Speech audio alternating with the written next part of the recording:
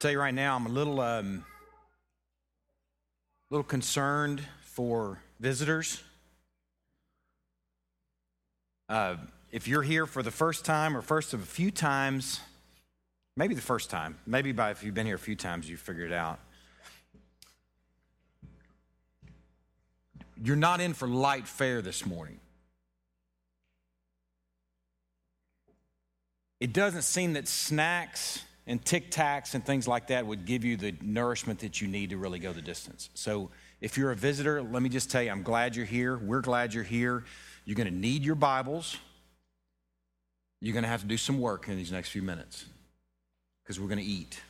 It's what we do, and we're glad that you're sharing this time with us this morning. Let's pray. God, I pray in these next few minutes that you will be enjoyed. I pray that you would speak clearly. I pray that you would show us the ultimate reality that we are living in and walking in, that is illustrated, informed by so much Bible. I pray that in these next few minutes that we can park all the things that we're bringing to this moment. Financial stuff, medical stuff, relational stuff, maybe even just a general distractedness. I pray that all of those things can be set aside in these next few minutes.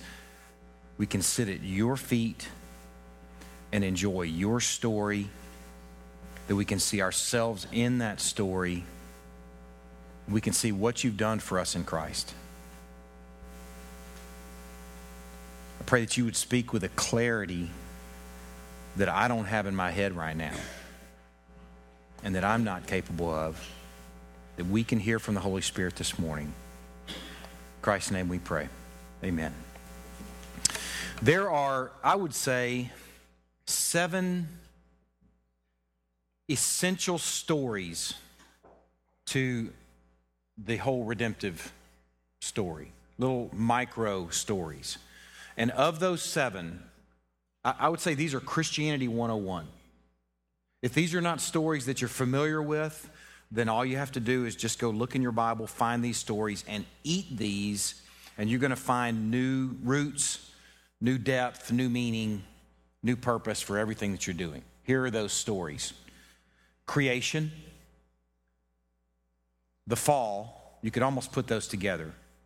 Creation, but I've separated them because I think they should be. Creation, fall, Abraham's call. 4th is the Exodus. 5th is the exile, Babylonian exile. 6th would be the incarnation. That would be the birth, life, death, and resurrection of Christ. And the 7th would be Pentecost, the birth of the church. Right in the center of this list is the Exodus. It's where we're going to be camping out for the next couple of Sundays, in some ways equipping us to go back to Hebrews. We're not quite going back to Hebrews because we're not quite ready. See, the Hebrews church had the benefit of context. They had the benefit not only of the context of the letter, likely a little Jewish church in Rome, Jewish Christian church, I should qualify, in Rome, but they also had the context of being Jewish. They had so much story and so much history, and likely they'd grown up celebrating the Passover each year and things like that, where these details were built into them so that the Hebrews preacher could just mention an image and a whole story would come to mind. Could mention some detail that for us is a little bit off the radar, maybe a lot off the radar. So the job, at least of the Gentile preacher, is to climb into context so that we can get the point of what this message is in Hebrews that we're going back to in the next couple of weeks. This week, we're going to spend our morning engaging this center of the list I gave you, number 4, the Exodus. I'm going to do the best that I can to sort of unpack, well, no, I'm not going to unpack it, to sort of refresh us on the story, because we're not Jews. We need to be refreshed. Even the Jews would likely need to be refreshed to some degree. I'm going to refresh us on the story in the first part of the sermon. Then we're going to look at the data points in our New Testament i.e. post-Gospels and the birth of the church, for how the Exodus is used in the church. And then the last part of the morning, we're going to spend applying some so whats. Okay, the first part is refreshing us on the story of the Exodus. Second part is looking at the data points, collecting the data, so to speak, of how this is used in the New Testament and in the church, I should say. Let me qualify that. In the church. And then lastly, how do we respond? What should this say to us? Okay? So now background. I have the daunting task of summarizing 2,000 years of story leading up to Christ. And really, I want to focus in on the Exodus, but let me start all the way back at Genesis chapter 12. And let me tell you biblically where what I really want you to focus on this morning. Like the first part of this sermon, maybe just mostly listen. I'll give a few references for places where I'm reading an excerpt, where you're totally welcome to jump to that excerpt. But the first part of the sermon, I'm telling a story. The center part of the message, where we're looking at the Exodus in the church and how this is used in the language of the church, I want you to turn to those passages, and I'll give you those passages. I'm going to give you time to get there. And then the last part is application, so we won't need to turn any passages there. But maybe save your energy for the middle part of the sermon. It's not a lot. In fact, I'll give you, if you want to kind of have a sense, it's helpful to know your route, just so you can know that you can make the journey. We only have 5 data points to look at, and then 6 application points. And we're going to move through them quickly. So they're not going to be the typical sermon where we have like 2 or 3 points and spend, gobs of time on each one. So, okay? Everybody know the plan? Ready? Okay. We need a cheerleader to get us going here. Okay. I'm going to start back in Genesis chapter 12, the call of Abram. I'm going to start here because this is all part of the story of the Exodus. Now the Lord said to Abram, "Go from your country and your kindred and your father's house to the land I will show you. I will make of you a great nation. I will bless you and make your name great, so that you will be a blessing. I will bless those who bless you, and him who dishonors you I will curse. And in you all the families of the earth shall be blessed." Jump over to Genesis chapter 15, chapter 5. God tells Abram, this is where he makes a covenant with Abram. He says, "Abram, look toward heaven and number the stars if you're able to number them." Then he said to him, "So shall your offspring be." And Abram believed the Lord, and he counted it to him as righteousness. And then in verse 12, as the sun is going down, a deep sleep fell on Abram. And behold, dreadful and great darkness fell upon him. Then the Lord said to Abram, "Know for certain that your offspring will be sojourners in a land that's not theirs. And they will be servants there, and they will be afflicted for 400 years. But I will bring judgment on the nation that they serve, and afterward they shall come out with great possessions." These words were spoken to Abram. Now, this is not down to the year, but this is the way I remember the big picture story, kind of how things unfold. About 2,000 years before Christ. It's about the time of Abraham, Sarah. About 2,000 years before Christ. He's speaking of something that's going to happen at this point about 500 years later. Another big moment. The Exodus is about 1,500 years before Christ. So if you like to put a marker in the ground and kind of see chronologically the way things unfold, that's a good general reference. About 2,000 years before Christ, God speaks to Abram with these prophetic words. "I'm going to make a great nation of you, and this great nation are going to be sojourners in a land that's not theirs, and I'm going to bring them out, and they're going to come out with many and great possessions." Now, fast forward. Not all the way to the Exodus just yet. Fast forward. Abram, later Abraham, Sarai, later Sarah, against all odds, have a kid named Isaac. And then Isaac and Rebekah have Jacob and Esau. You may be familiar with the story.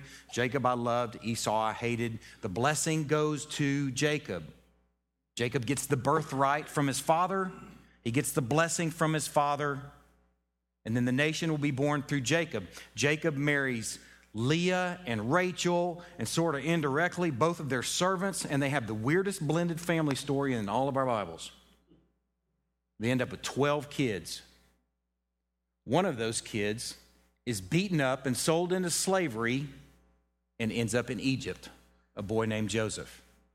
A great example of God using taking all things, using all things for his own glory, even slavery, getting beaten up by your brothers, thrown into a pit, and then lied about when he's serving as a slave and serving well, ending up in prison, and then ending up, only through God's design, as a number 2 man in all of Egypt, right when famine hits in the land of Canaan, in the promised land.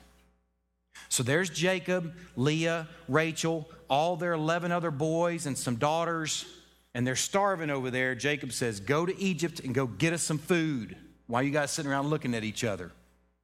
So the boys load up. They end up in front of their brother, unbeknownst to them. They end up in front of their brother. Brother gives them some food. The story fast forwards, and the whole family ends up in Egypt, in a little area of Egypt called Goshen. That's where the story of the birth of a nation takes place, in Goshen. They move there, 11 brothers and their families. Joseph is already there. Jacob moves there. The whole family finds themselves planted in Egypt. And then the Israelites start multiplying. Over the course of 400 years, they grow into quite a people. In fact, the scriptures tell us that by the time the Exodus came around, there were about 600,000 men.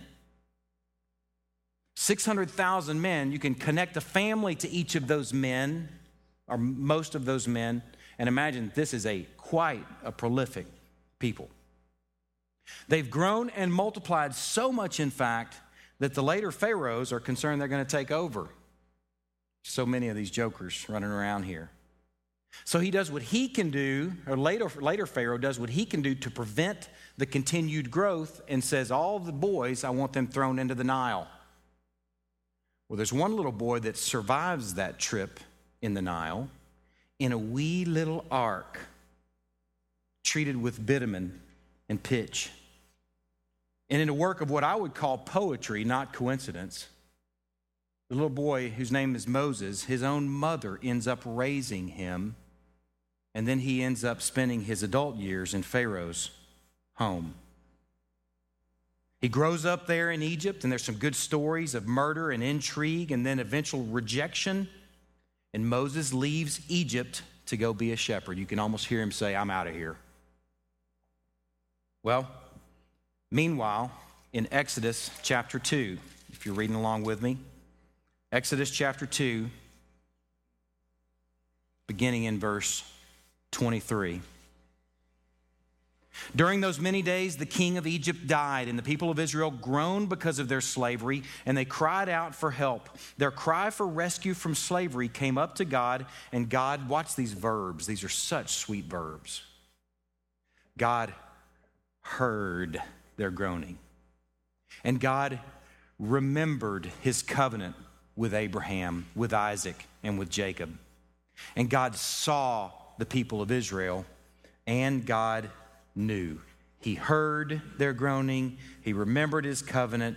He saw the people, and God knew. In the next chapter, in verse 7, it says, Then the Lord said, I have surely seen the affliction of my people who are in Egypt, and I've heard their cry because of their taskmasters.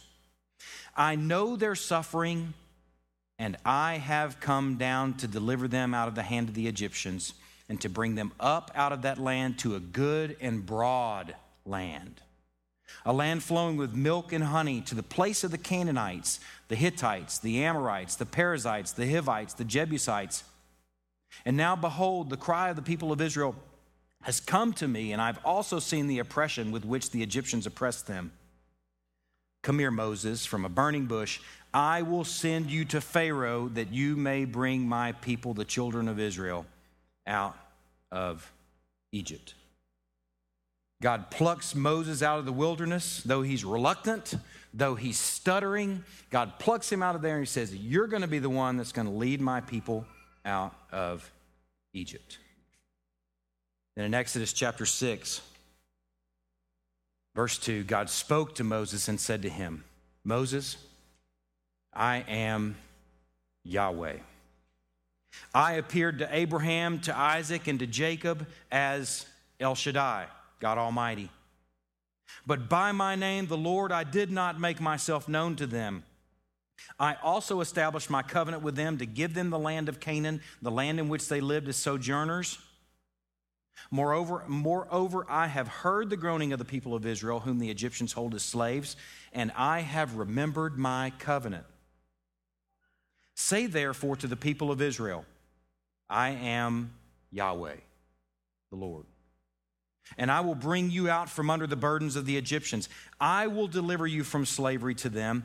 I will redeem you with an outstretched arm and with great acts of judgment. I will take you to be my people, and I will be your God, and you shall know that I am the Lord your God, who's brought you out from under the burdens of the Egyptians. I will bring you into a land that I swore to give to Abraham, to Isaac, and to Jacob. I will give it to you for a possession. I am Yahweh, the Lord. So Moses leads this people out of Egypt through God's mighty acts of judgment called the plagues. There are 10 of them. The Nile turned to blood, the frogs, gnats, flies, dead livestock, boils, hail, locusts, a darkness that could be felt. And then finally, and worse than all of the others, is the Passover, where the firstborn in every single Egyptian home, of livestock even, dies in their sleep that night. Then God leads them out of Egypt, leads them up to the Red Sea, where they're facing the Red Sea. They got the army of Pharaoh behind them, and they watch together as Yeshua, salvation, folds the sea in on top of the armies of Egypt. It's a passage worth reading, Exodus chapter 14. Here's how it went down, verse 10. When Pharaoh drew near, the people of Israel lifted up their eyes, and behold, the Egyptians were marching after them, and they feared greatly. And the people of Israel cried out to the Lord. They said to Moses, is it because there are no graves in Egypt that you've taken us away to die in the wilderness? What have you done to us in bringing us up out of Egypt? Is not this what we said to you in Egypt? Leave us alone that we may serve the Egyptians. For it would have been better for us to serve the Egyptians than to die in the wilderness. And Moses said to the people, fear not, stand firm and see Yeshua, the salvation of the Lord, which he will work for you today. For the Egyptians whom you see today, you shall never see again. The Lord will fight for you, and you have only to be silent. What a great, great passage. After the sea folds in on the Egyptian army, then Moses and the people in chapter 15 sing a song. It's sort of funny if you really think about the context. They're floating dead bodies in the Red Sea in front of them. The Egyptian army is floating there in front of them, and they're going to sing a song. And I'm convinced that they sung it to the tune of Another One Bites of Dust. A horse and his rider he's thrown into the sea. Pharaoh's chariots and his host he cast into the sea, and his chosen officers were sunk in the Red Sea. The floods covered them. They went down in the depths like a stone. You can almost hear it to the tune. They move on to the base of Sinai, where they receive the law.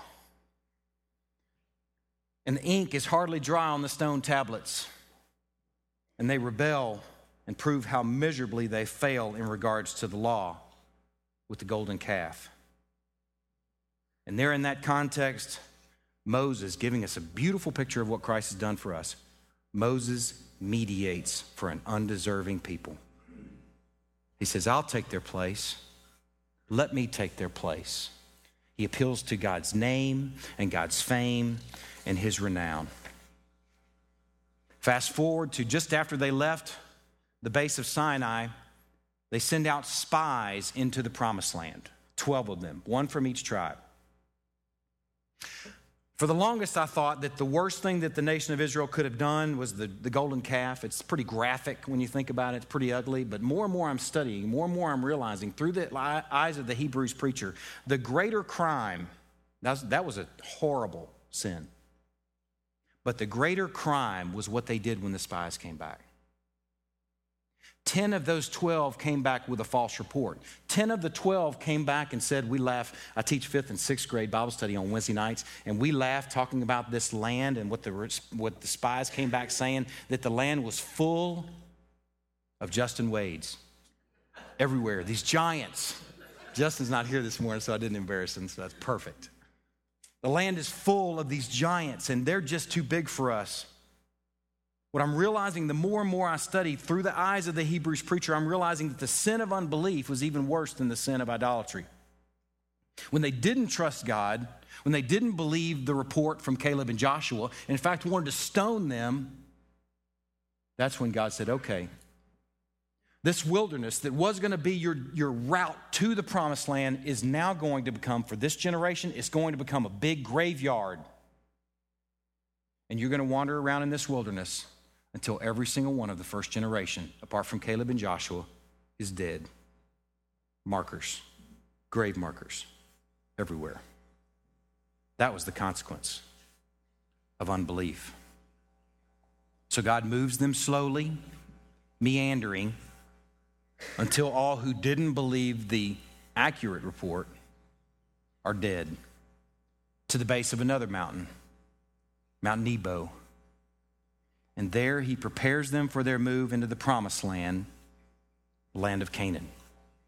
Now, most people don't realize this story that I just summarized for you, that took place over the course of about 500 years, most people don't realize this is one of the greatest treasures in our Bible that's illustrating our story.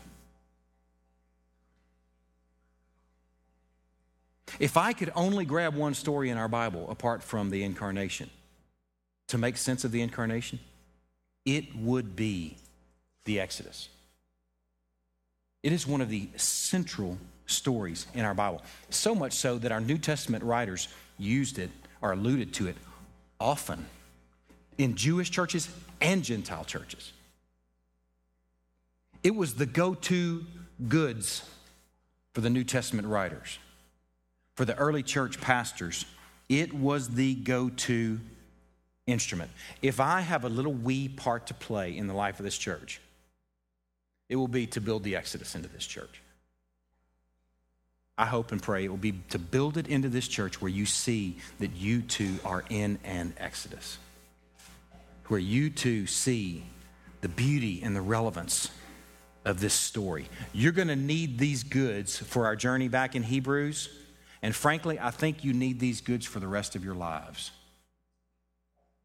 It's central. Now, for the data points, I am going to have you turn to these passages. The first is Luke chapter 9. We're going to move quickly through these 5 data points. And these aren't all of the references to the Exodus in our New Testament. There are many allusions. These are the most obvious references. And we're going to grab the data points, and then together we're going to consider 6 things that this should mean for us. These data points are dealing with relevance for the church of an ancient story. For us at this point, a story that's 3,500 years old. The story of the Exodus. The first passage I had you turn to is Luke chapter 9. Beginning in verse 28. Now about 8 days after these sayings, he took with him Peter and John and James and went up on the mountain to pray. And as he's praying, the appearance of his face was altered and his clothing became dazzling white. This is the mountain of transfiguration. This is the moment where that's taken place. And look what happens in verse 30. And behold, 2 men were talking with him, Moses and Elijah, who appeared in glory and spoke of his departure. If you have an English Standard Version down in the bottom of your Bible, I want you to look at that tiny little note right there next to that little number 1. That word departure is Greek for exodus. If we're reading in English, we miss it.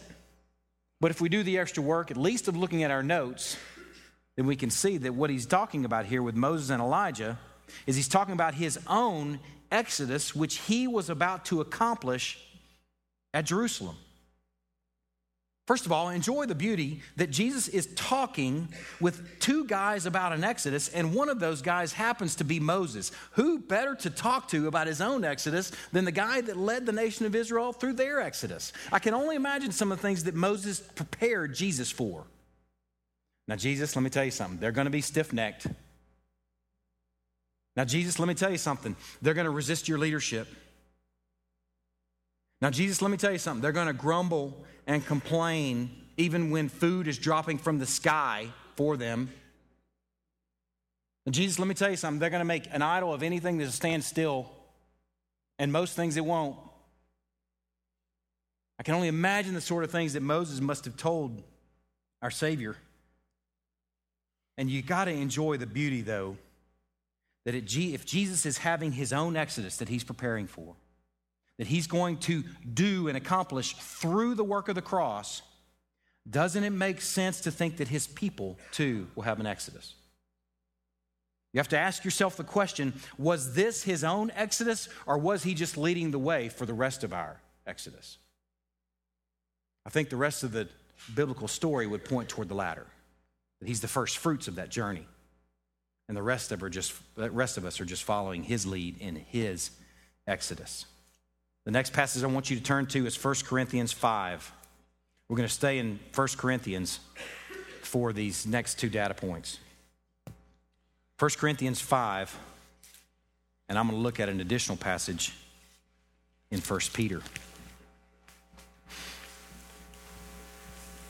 1 Corinthians 5, 7. I'm going to start in verse 6, which will give you a second to get there. Your boasting is not good, Corinthian church. Just don't let it be lost on you that these references that we're about to engage in these next few minutes are going to probably the most worldly church in our Bible. The Corinthian church got 2 letters in our Bible, but there are at least, we know for sure, one other letter that's referenced, possibly 2 other letters. Most folks think that the Corinthian church got 4 letters. They got some serious airtime and pastoring from Paul because this church had one foot in the world at any given moment. And here he's encouraging a church with a foot in the world with these sort of teachings. Your boasting's not good. Do you not know that a little leaven, referring to sin there, leavens the whole lump? And think about what he's pointing to. He's pointing back to the Passover meal. Cleanse out the old leaven that you may be a new lump as you really are unleavened. Watch what he says next. For Christ, our Passover lamb, has been sacrificed. Christ, the church's Passover lamb, has been sacrificed. Listen to the other reference that I was going to share with you in 1 Peter chapter 1, verses 18. And don't turn there, just listen. If you call on him as Father who judges impartially according to each one's deeds, conduct yourselves with fear throughout the time of your exile, knowing that you were ransomed from the futile ways inherited from your forefathers, not with perishable things such as silver or gold, but with the precious blood of Christ, like that of a lamb without blemish or spot. How can we possibly make sense of what Christ is to us without the story of the Passover?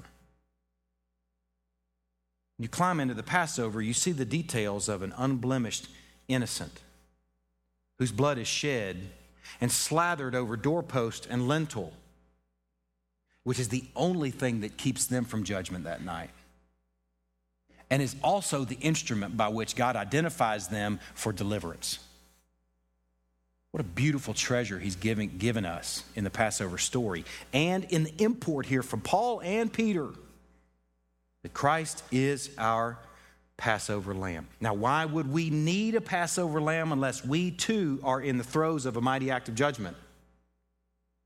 And unless we too are in the process of undergoing an exodus of our own.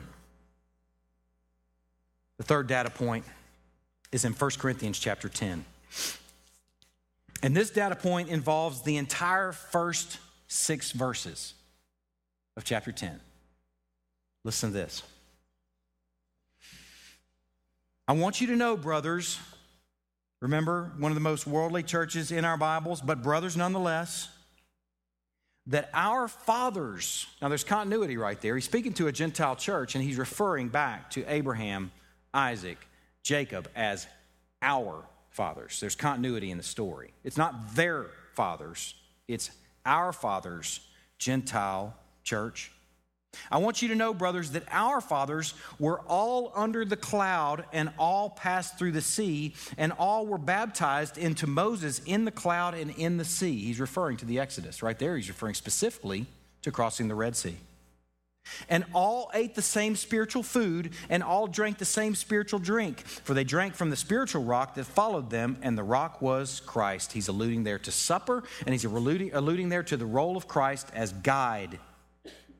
And then in verse 5, nevertheless, with most of them God was not pleased. That's the ones who died in the wilderness, for they were overthrown in the wilderness. Now these things took place as examples for us, that we might not desire evil as they did. Now there's about 4 or 5 things here in this one passage. First of all, their baptism into Christ is illustrated with their father's baptism into Moses. Now, 2 things. First of all, that's license to, within reason, to use prefiguring and types in our Bible.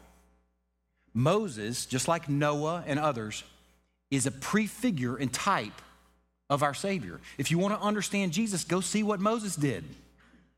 It's license to go back and look. I can't remember what the second thing was, but that first thing's important, so we'll just leave it at that. Their baptism into Christ is illustrated by Israel's passage through the Red Sea. That was the second thing, and that's equally important. Their baptism into Christ is illustrated by their baptism through the Red Sea and baptism into Moses. Secondly, their supper is illustrated and informed by Israel's manna and water and quail. It's provision from above. It makes me think about Jesus sharing these words in John chapter 6. Just listen. Jesus said, I am the bread of life. Hear that, church. I'm your manna. Whoever comes to me shall not hunger, and whoever believes in me shall not thirst. Because this bread came down from heaven, not as the fathers ate and died. Eat all the manna you want, you're still going to die. But whoever feeds on this bread from above will live forever. We understand our bread by looking at their bread. That's what Paul is appealing to in the Corinthian church. And then in verse 4, Paul is encouraging them to realize that as Christ guided their fathers through the wilderness, Christ is guiding them through their wilderness in Corinth under the heavy hand of the Roman Empire. And we can translate that to us. I hope you realize that. Christ is just as much guiding us through our wilderness now. And that what happened to the Israelites happened for the purpose of instruction for the Corinthian church. What happened to our fathers, let's go ahead and grab them as our fathers too, happened for the purpose of instructing us in our wilderness. This didn't stop at the Corinthian church because we're all in our version of the same thing. He is our baptism. He is our supper. He is our guide. And these things happen as instruction for us. The fourth data point is in Hebrews chapter 3. Turn there.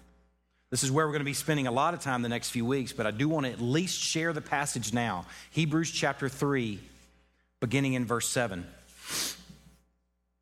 What takes place in the rest of Hebrews chapter 3 and a good portion of Hebrews chapter 4 is the Hebrews preacher is encouraging this church on the bubble with the realization that the heavenly rest that we face is illustrated in their fathers' rest in the promised land, in their journey and rest in the promised land.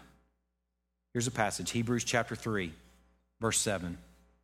Therefore, as the Holy Spirit says, today, if you hear his voice, don't harden your hearts as in the rebellion on the day of testing in the wilderness, where your fathers put me to the test and saw my works for 40 years. He's pointing back to their grumbling, to their complaining. He's pointing back to their golden calf, and he's pointing back to the sin of unbelief when they didn't trust the true spies, Caleb and Joshua. He says, therefore I was provoked with that generation and said, they always go astray in their heart. They have not known my ways. And I swore in my wrath, they shall not enter my rest. They shall not enter the promised land. And he's speaking to a church making the same claim.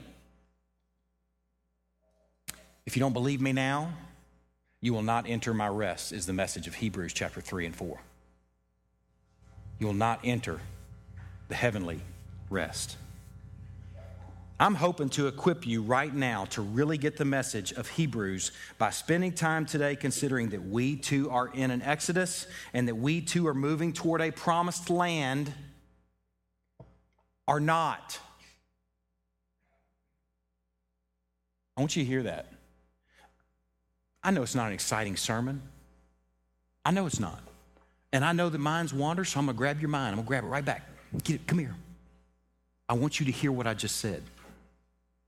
My whole goal this morning, and I believe the Lord's goal in ordaining this sermon this morning, is that you would see yourself in an exodus and that you would see yourself on the way to a promised land or not. This isn't just history. This is our story. As it's informing the Hebrews church, it's got to inform us. The last data point is the one that makes me swallow the hardest. It's in the exciting book that many of you probably read this morning, the book of Jude. Turn to the book of Jude. I'll tell you where it is. It's right in front of Revelation, because some of you probably don't know where it is. I wouldn't know unless I was just in it this week. I would, but I don't want those of you who don't know to feel bad. Jude. Only one chapter. And the verse is verse 5. It's crazy. I'm going to read, just for the sake of context, while you're turning there, starting in verse 3. Jude is writing about false teachers here. He said, "Beloved, although I was very eager to write to you about our common salvation, I found it necessary to write appealing to you to contend for the faith that was once for all delivered to the saints. For certain people have crept in unnoticed who long ago were designated for this condemnation. Ungodly people who pervert the grace of our God into sensuality and deny our only Master and Lord Jesus Christ." He's talking about false teachers there. Now listen to what he says next. This is crazy. "I want to remind you, although you once fully knew it, that Jesus, who saved a people out of the land of Egypt, afterward destroyed those who did not believe." Just look at the two verbs that Jesus did there. Jesus saved those people out of the land of Egypt and afterward destroyed those who did not believe. The same Jesus, the same Yeshua that parted the Red Sea, the same Yeshua that traveled with them, the rock, is the same Yeshua that says, "You don't believe me, you're going to die in the wilderness." The same Yeshua that saved them is the same Yeshua that's destroying them. This tells us a few things. First of all, it tells us that whatever our context might tell us, whatever movies might tell us, whatever the general thought about Jesus might tell us, Jesus wasn't and isn't nice. It's one of the lamest Christian teachings that I know of, is that Jesus is nice. Walks around like Michael Bolton, just forgiving everybody. Michael Bolton, back when he had the hair part in the middle, flowing. "Forgive you. Forgive you too. I heal you. I forgive you. It's all good."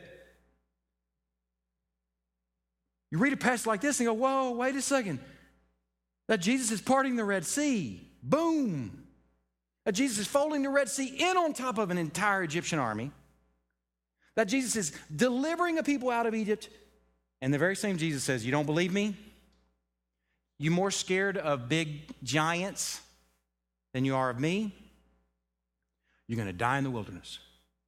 It's going to be a big 40-year-old grave, a big 40-year-old funeral, a big graveyard, for you because you don't believe me. Jesus wasn't nice. Jesus was true. And sometimes true isn't nice. Do you hear that, people of God? Sometimes true isn't nice. Jesus in Matthew chapter 10, verse 34 says, "Do not think that I've come to bring peace on the earth. I have not come to bring peace, but a sword." I say it's one of the lamest Christian teachings because it's not a Christian teaching, and it undermines the entire work of what's coming. He's coming back on a white horse. He's coming back to do war, to do battle. Man, we could do with some fear of this Jesus. Man, he's not a chump, turns out.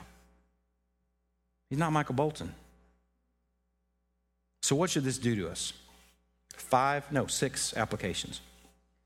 First, this is probably the most important of the bunch because this will fuel all the others.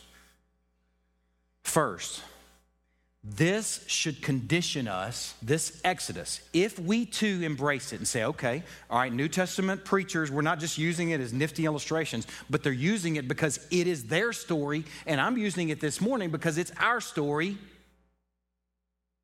If we'll do that, then it's going to condition us to what's ultimate reality.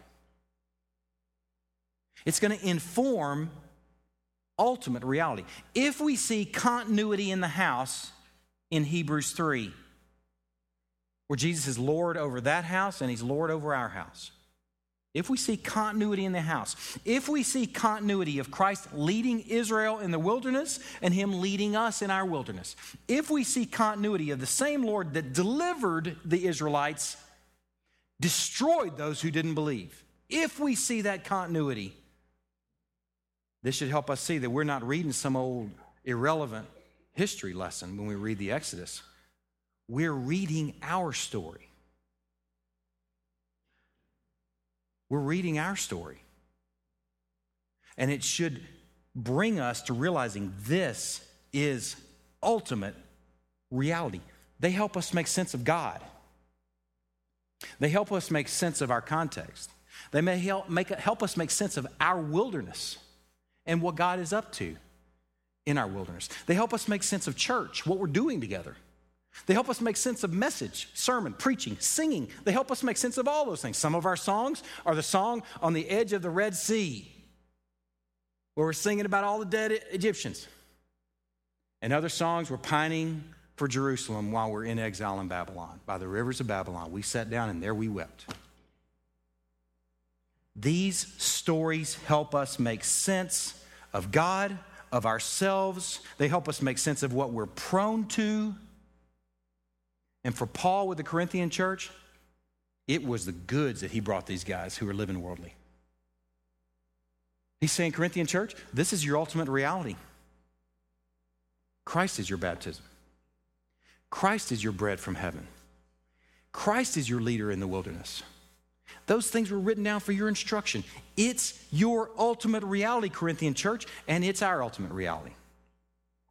But see, the problem is most of the time whenever we do New Testament preaching, the temptation is to just jump right into it without engaging this context, without spending a few Sundays like we're spending right now, or where you might read devotionally, and you need to realize what you're doing is you're parachuting into a context that you may not understand. Think about these guys that were real parachuters in the Army, or other people parachuting and stuff too, but mainly the Army, where they jump into an enemy territory and they hit the ground. You don't know where the enemy is. You don't even know which way is north. You've been in the air. You're like,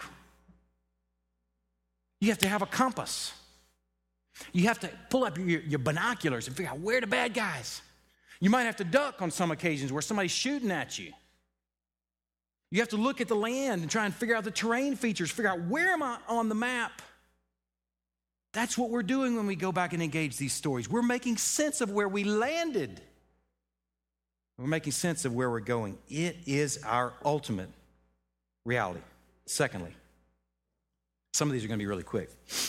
We're moving towards something better. It should remind us that we're moving towards something better. No matter how crummy it gets in the wilderness, there's always the hope and realization that there's something really great in store. And it gets crummy for everybody at times. It does. These are the sort of things that should encourage us, that there is a land flowing with milk and honey, that there is a land where fruit is hanging from the branches, where cisterns there full that we didn't build, houses that we didn't build that we can live in. What we're promised in eternity is really, really, really great, and it should in fact affect how we endure here. Abraham was living for the city to come. He wasn't even living for his Canaan. He lived in a tent. He was living for the city to come, and God counted to him as faith and righteousness. What will he count to us if we're thinking about what's in store? And that's what fuels us. Third, we have only one guide en route on this journey. We have only one guide en route to the promised land. On my phone, I have an iPhone, and a lot of y'all probably do. You know, you use the little mapping feature, and you say, I'm going to use current location, and I'm going to go to location X. And then it gives you 3 or 4 different options of how to get there. And you can kind of pick, well, I know there's construction here, or I want to see this blue bonnets on this route, or if you're kind of into that, you know. I'm not. I just thought you might be. A reason to go on a different route. Well, this route, there's only one route, and there's only one leader, and that's Christ, period. Paul appealed to the Corinthian church with that. The reminder that Christ was the leader in the wilderness. Christ was the rock that traveled with them. These passages I was thinking about connect to what we have in Christ as a leader. We have that through his Bible. I've been doing this 10 years now almost, and I can't tell you how many sermons I've preached encouraging and appealing to people to read this. And I'm going to keep doing it because it's all we've got. But it's so much more than all we've got. That sort of sounds like that's it. It's everything. If you read it, if you sit under teaching often, if you sit under preaching weekly, then you're stirred up by way of reminder of what ultimate reality is, and you know which way to go, and you're walking according to the Word that became flesh. This will not depart from his character and who he is and was. This is our guide. It made me think of Psalm 119, where the psalmist wrote an entire psalm according to the Hebrew alphabet. Aleph, Beit, Gimel, Dalet.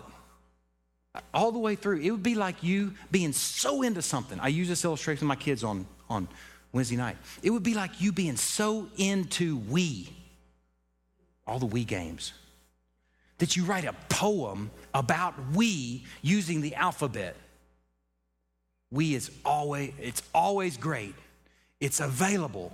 Now this is off the cuff, so I don't have a lot of A's for Wii. I really don't care about Wii one iota. But could you imagine somebody would be totally into Wii if they're going to write a poem using the alphabet about Wii? You'd be like, dude, you have an idol. That's over the top. But the psalmist wrote an entire psalm about the Word of God according to the Hebrew alphabet. And it is the way that we move. It is the direction that we go. Listen to these passages. 119:9. How can a young man keep his way pure? By guarding it according to your word. How can you possibly hope to do that if you're not saturating yourself in it and with it? Verse 25, Psalm 119, my soul clings to the dust, give me life according to your word. Verse 28, my soul melts away for sorrow, strengthen me according to your word. Verse 65, you've dealt well with your servant, O Lord, according to your word. 107, I'm severely afflicted, give me life, O Lord, according to your word. 169, let my cry come before you, O Lord, give me understanding according to your word. Verse 170, let my plea come before you, deliver me according to your word. Man, the route is only following Christ. And the way we follow Christ is according to his word. It's something that's got to be part of our lives. Devotionally, reading your Bibles at a devotional level, sitting under teaching and preaching. God gave gifts to the church. He gave people to the church, the pastor, teacher, the apostle, prophet, the evangelist, to equip the saints for the work of service. How can you possibly think you can be equipped for that work without those dudes? If those dudes are making much of themselves in it, then that's hard to stomach. But if those guys are just like, man, they're just out of the way, they're just messengers, God's using them, then sit under it. You need it. You're going to get lost on the journey because you won't know which way to go. But if you sit under it and you submit yourself to it and you eat it, then man, you're going on the right direction. The fourth thing, this is a quick one. We're provided for on the way, like manna and quail dropping from the sky, as metaphor for daily provision that needs to be gathered daily and reminds us daily of our dependence on Him. It's just enough and it's just in time. We have had so many examples of that in this body. One of the most recent examples I'm thinking of, Lance and Sarah came back up here to buy a van from Mexico. Vehicles in down to the southern tip of Mexico are not the nicest vehicles in the world. So they came all the way up here to get a vehicle. They're going to drive all the way back down to the southernmost state in Mexico. And they came back with a plan of buying a $6,000 van. And I'm like, okay, all right. That's going to be a challenge. And the whole time I'm thinking, man, we got to figure something out. We're going to have to cough up some more money here. They can't find anything worth anything for $6,000. And we met with Lance last week, and Lance says, yeah, man, I found a van, and we're just waiting on the title. I said, you did? What's the deal on it? He said, man, he starts telling me all the data and details on the van. I'm like, that was a total score. That was a scandal that you found that van for $5,500, all said and done. But that's an example. God is seldom late and never early in delivering manna and quail for God's people if we'll depend on Him. And we'll just ask Him and we'll trust Him. It's there on the ground every morning.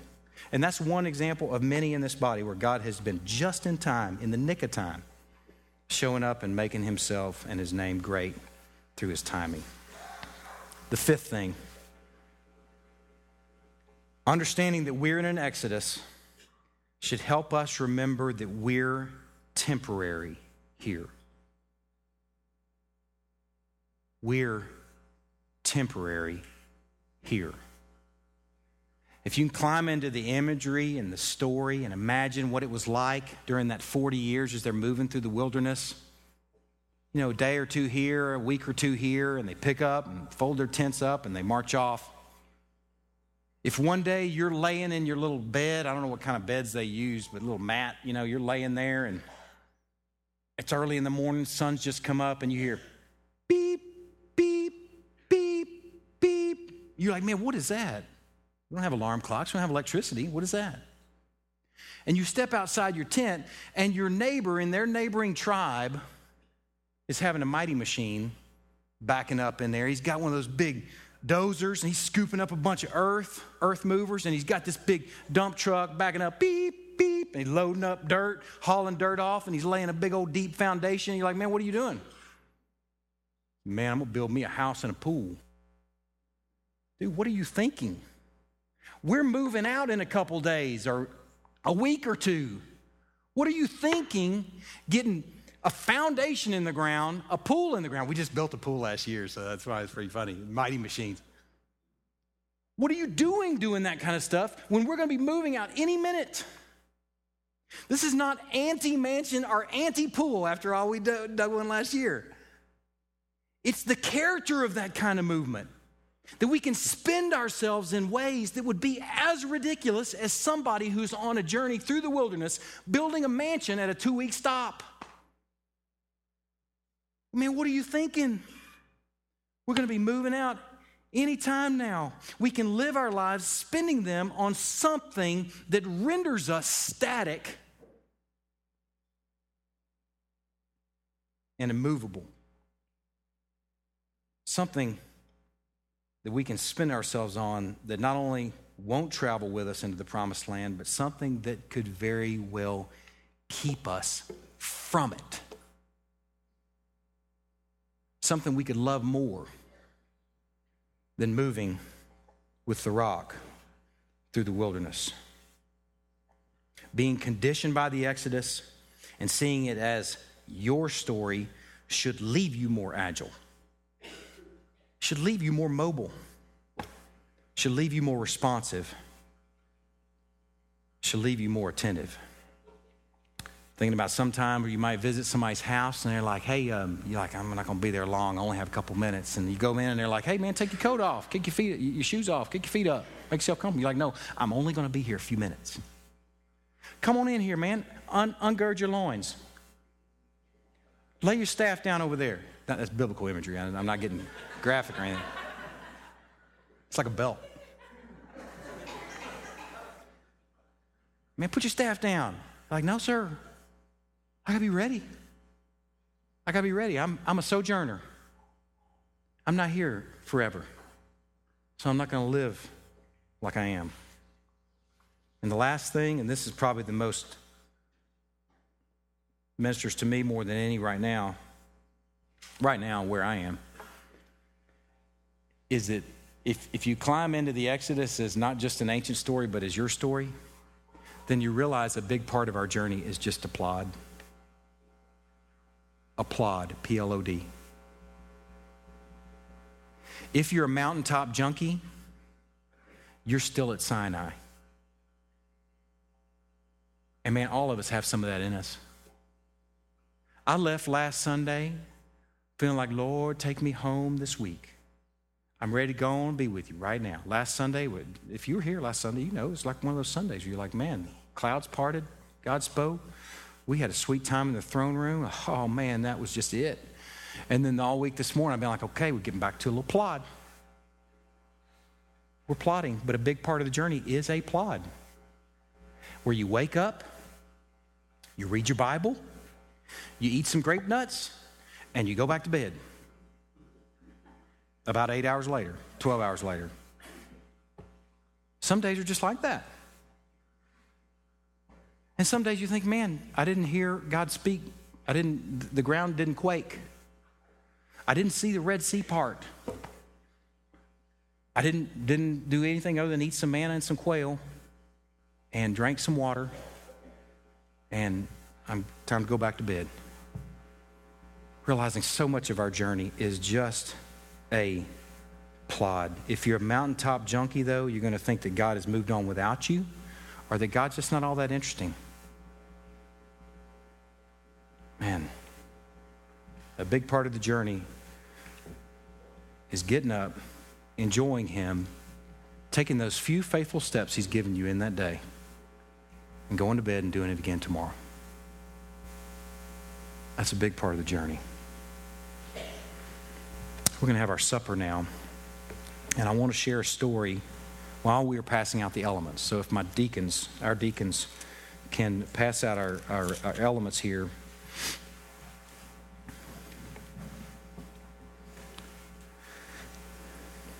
I'm going to share a story that's very relevant given where we've been this morning.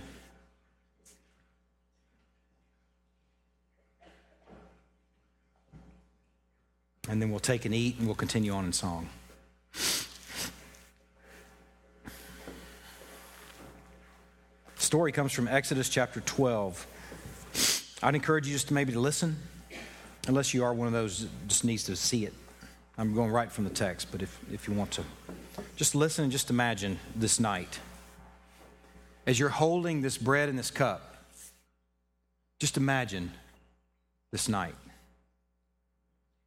The Lord said to Moses and Aaron in the land of Egypt, "This month shall be for you the beginning of months. It shall be the first month of the year for you.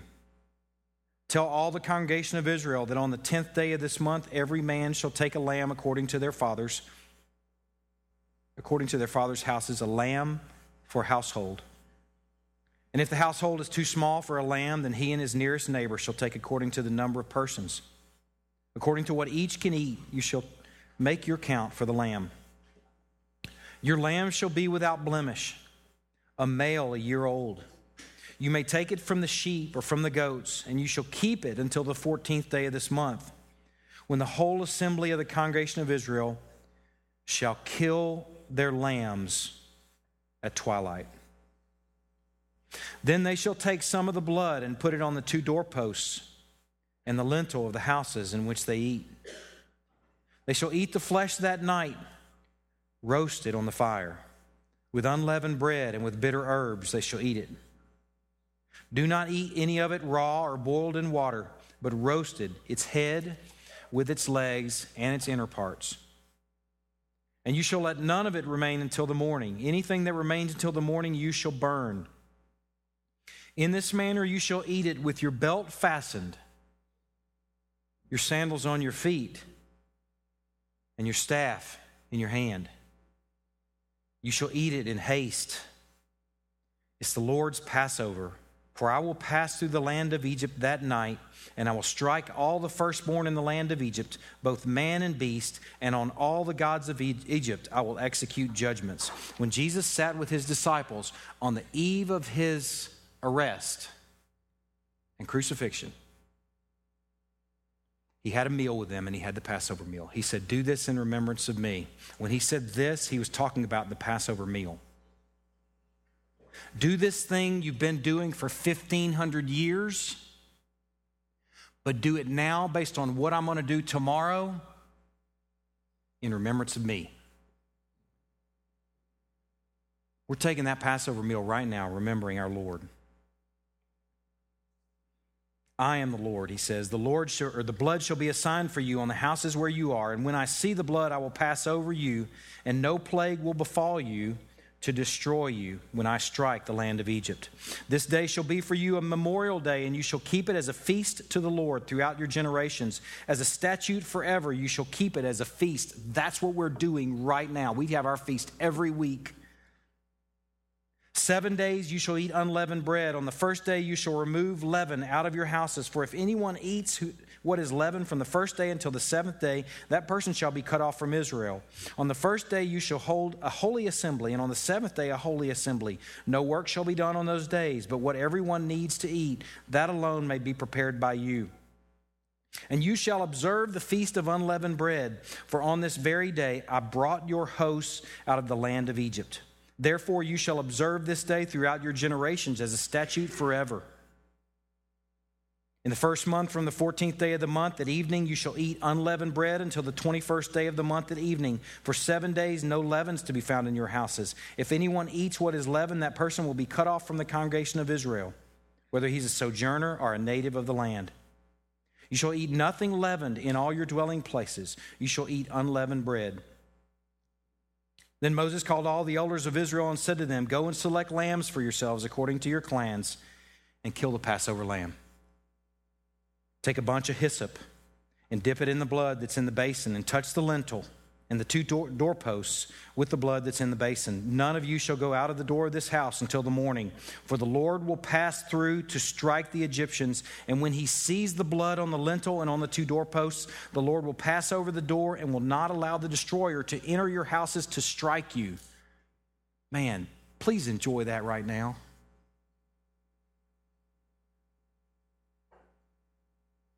When he sees the blood on the lintel and on the two doorposts, the Lord will pass over the door and will not allow the destroyer to enter your houses to strike you. You shall observe this rite as a statute for you and for your sons forever. And when you come to the land that the Lord will give you as he promised, you shall keep this service. And when your children say to you, "What do you mean by this service, Mom and Dad?" you shall say, "It's the sacrifice of the Lord's Passover, for he passed over the houses of the people of Israel in Egypt when he struck the Egyptians, but spared our houses." And the people bowed their heads and they worshiped. The people bowed their heads and they worshiped. And the people of Israel went and did so. So the Lord had commanded Moses and Aaron. So they did.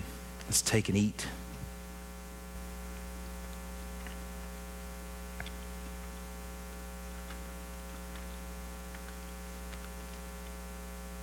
Let's take and drink.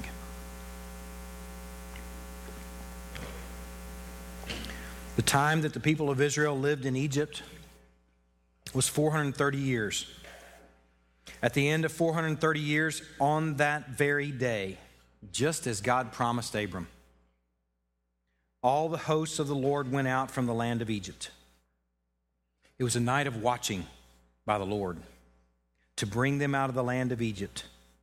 So this same night is a night of watching kept to the Lord by all the people of Israel throughout their generations. Let me pray. We'll continue in song.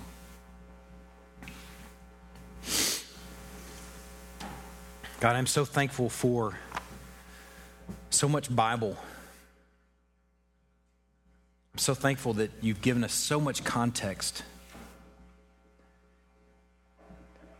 Lord, I'm thankful that that context is at our fingertips, likely in every home connected to every person in this room.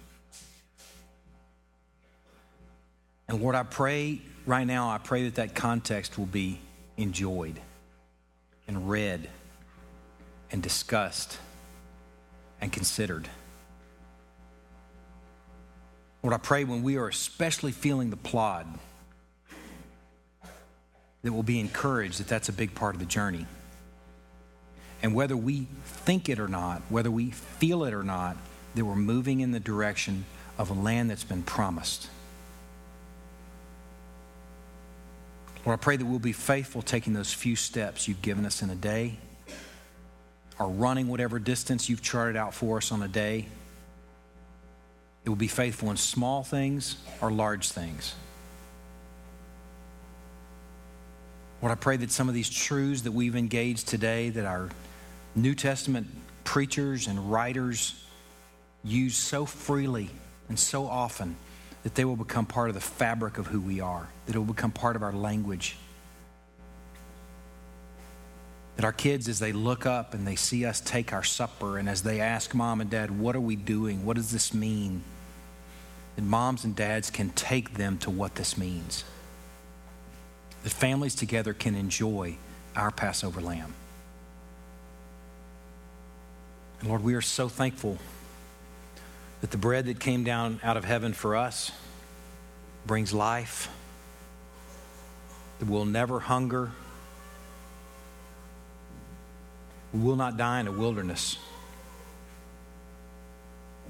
We enjoy him this morning in song, in fellowship, in sermon, in giving, in preaching, and all that's in store.